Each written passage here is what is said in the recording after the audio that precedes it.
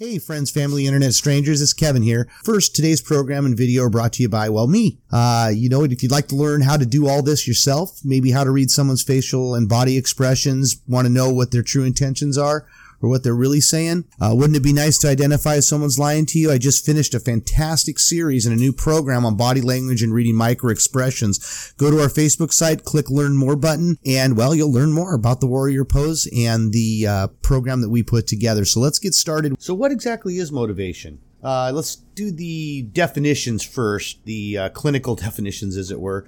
Motivation is, it's derived from the Latin word movere, which is to move.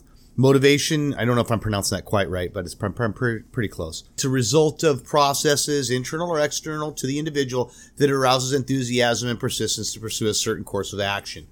So those are the definitions. Now that we got the clinical explanations out of the way, we're going to talk about where our motivation comes from, and that's what we're talking about today on It's Kevin Just Saying. Welcome to It's Kevin Just Saying. All right, so today we're talking about Maslow's hierarchy of needs.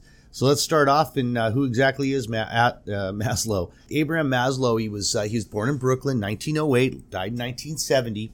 And he was a psychologist. He studied the lives of people and the activities of people that he considered to be kind of successful and productive in society. So they were a good benchmark for him to use for kind of his studies. And he was a famous theorist, and he encompassed everything from basic needs to self-actualization, in order to demonstrate what motivates people. And so he came up with this whole idea, and you guessed it, Maslow's hierarchy of needs. Now, his theory says that we all have needs, and it falls into a category or level.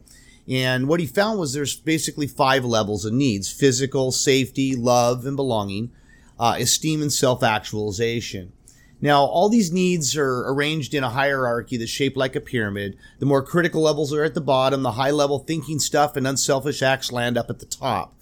Now, once a level's satisfied, the next level will emerge as the one that needs to be satisfied, and so the person can move up or down the ladder depending on their needs.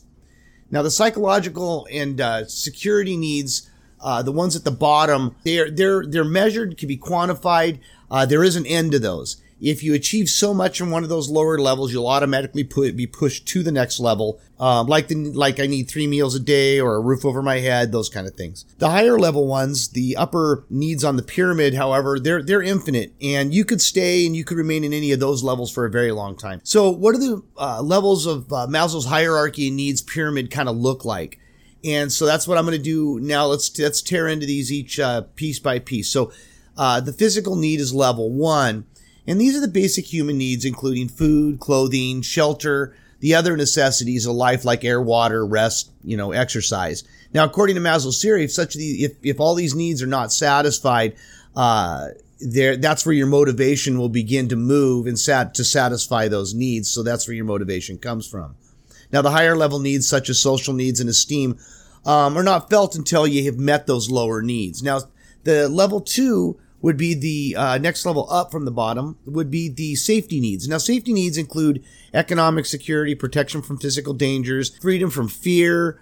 Now, according to Maslow's hierarchy, if a person feel like they're in harm's way, higher needs won't be given so much attention, because that's going to be, again, where their motivation comes from, is to satisfy the safety need.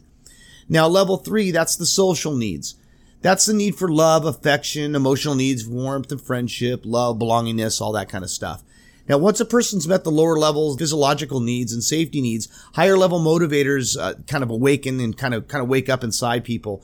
And social needs are those related to interacting with others. Level 4 is esteem needs. Now, self-esteem, ego, self-respect, self-confidence, recognition, whatever you want to call it, strength, status. Maslow later refined the model to include a level between esteem and self-actualization, which is next. The need for knowledge and aesthetics. Now, those are pretty self-explanatory by their names, but I will cover those in another one later. We're just going to cover the 5 basic ones right now. So level 5, that's self-actualization. Now, self-actualization needs, that's a desire for personal achievement or a mission in life. Now, self-actualization persons have frequent peak experiences and just stuff that's over the top. They have energized moments with tons and tons of happiness and harmony. You know the people I'm talking about. Now, according to Maslow, only a small percentage of the population reaches the level of self-actualization. Research has proven that there's a lack of hierarchical structure in the needs as suggested by Maslow, which means that people can move up and down. It's kind of a weird way to say it because there is structure. It's a pyramid, but people move up and down within it. It's not like a ladder. It's not like a ladder where you go up 1, 2, 3, 4, and then you step down 1. You can jump down 3, 4 rungs on it if you're depending on what's going on. So some people may have been deprived of lower level needs, but they strive for self-actualization. So that destroys the structure a little bit also.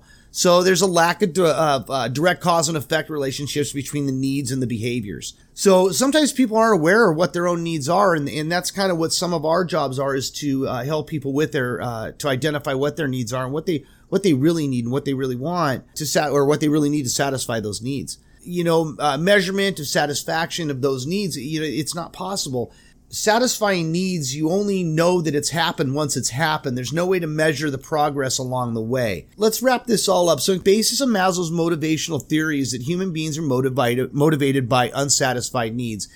And at certain lower factors, needs need to be satisfied before higher needs can be satisfied. Now, according to Maslow, there's a general type of need, and that's going to either be physiological, survival, safety, love, and esteem. That must be satisfied before you can work to the levels where you can act unselfishly, as it were. He calls the needs deficiency needs. And so that about covers it for a basic idea what Maslow's hierarchy of needs are. Now go to I'll put links down below, the YouTube channel, Facebook. On the YouTube channel, we are doing a 6-part series on Maslow's hierarchy of needs and how it applies to marketing. And we also have, if on our website or on our Facebook page, up at the top, click the Learn More button, and we have a free book for you. If you go there, go check it out. It's How to Grab Your Audience.